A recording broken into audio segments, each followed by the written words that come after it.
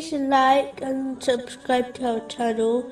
Leave your questions and feedback in the comments section. Enjoy the video. Continuing from the last podcast, which was discussing the divine name Al-Mutakabir, which means the proud. As being proud befits only Allah, the Exalted, Muslims should therefore adopt humility. This humility should be shown outwards, by fulfilling one's duties, abstaining from sins, and accepting what Allah, the Exalted, has decreed. This is a vital aspect of servanthood to Allah, the Exalted, which is the greatest station a Muslim can reach. Whoever shows such humility, for the sake of Allah, the Exalted, will be raised in rank by Him. This is confirmed in a narration found in Sahih Muslim, number 6592.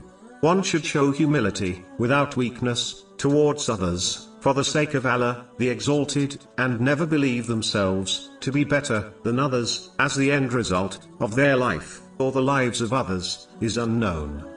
The following divine names can be grouped together. They are Al-Khaliq, which means the Creator, Al-Bari, which means the Maker, and Al-Musawwir, which means the Fashioner. The Creator is the one who brings something into existence. In reality, there is no creator except Allah, the Exalted, as He is the only one who creates without any aid from another. Whereas, an inventor only invents things through the aid of Allah, the Exalted. Chapter 37, verse 96.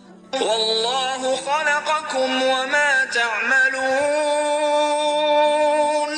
While Allah created you and that which you do. The Maker is the one who arranges all of the creation and prepares them for receiving their forms He has chosen, which is linked to the next divine name mentioned earlier, the Fashioner.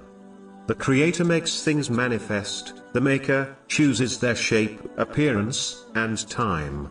The Fashioner fashions the creation according to divine will. The next podcast will continue discussing these divine names and how Muslims should act on them.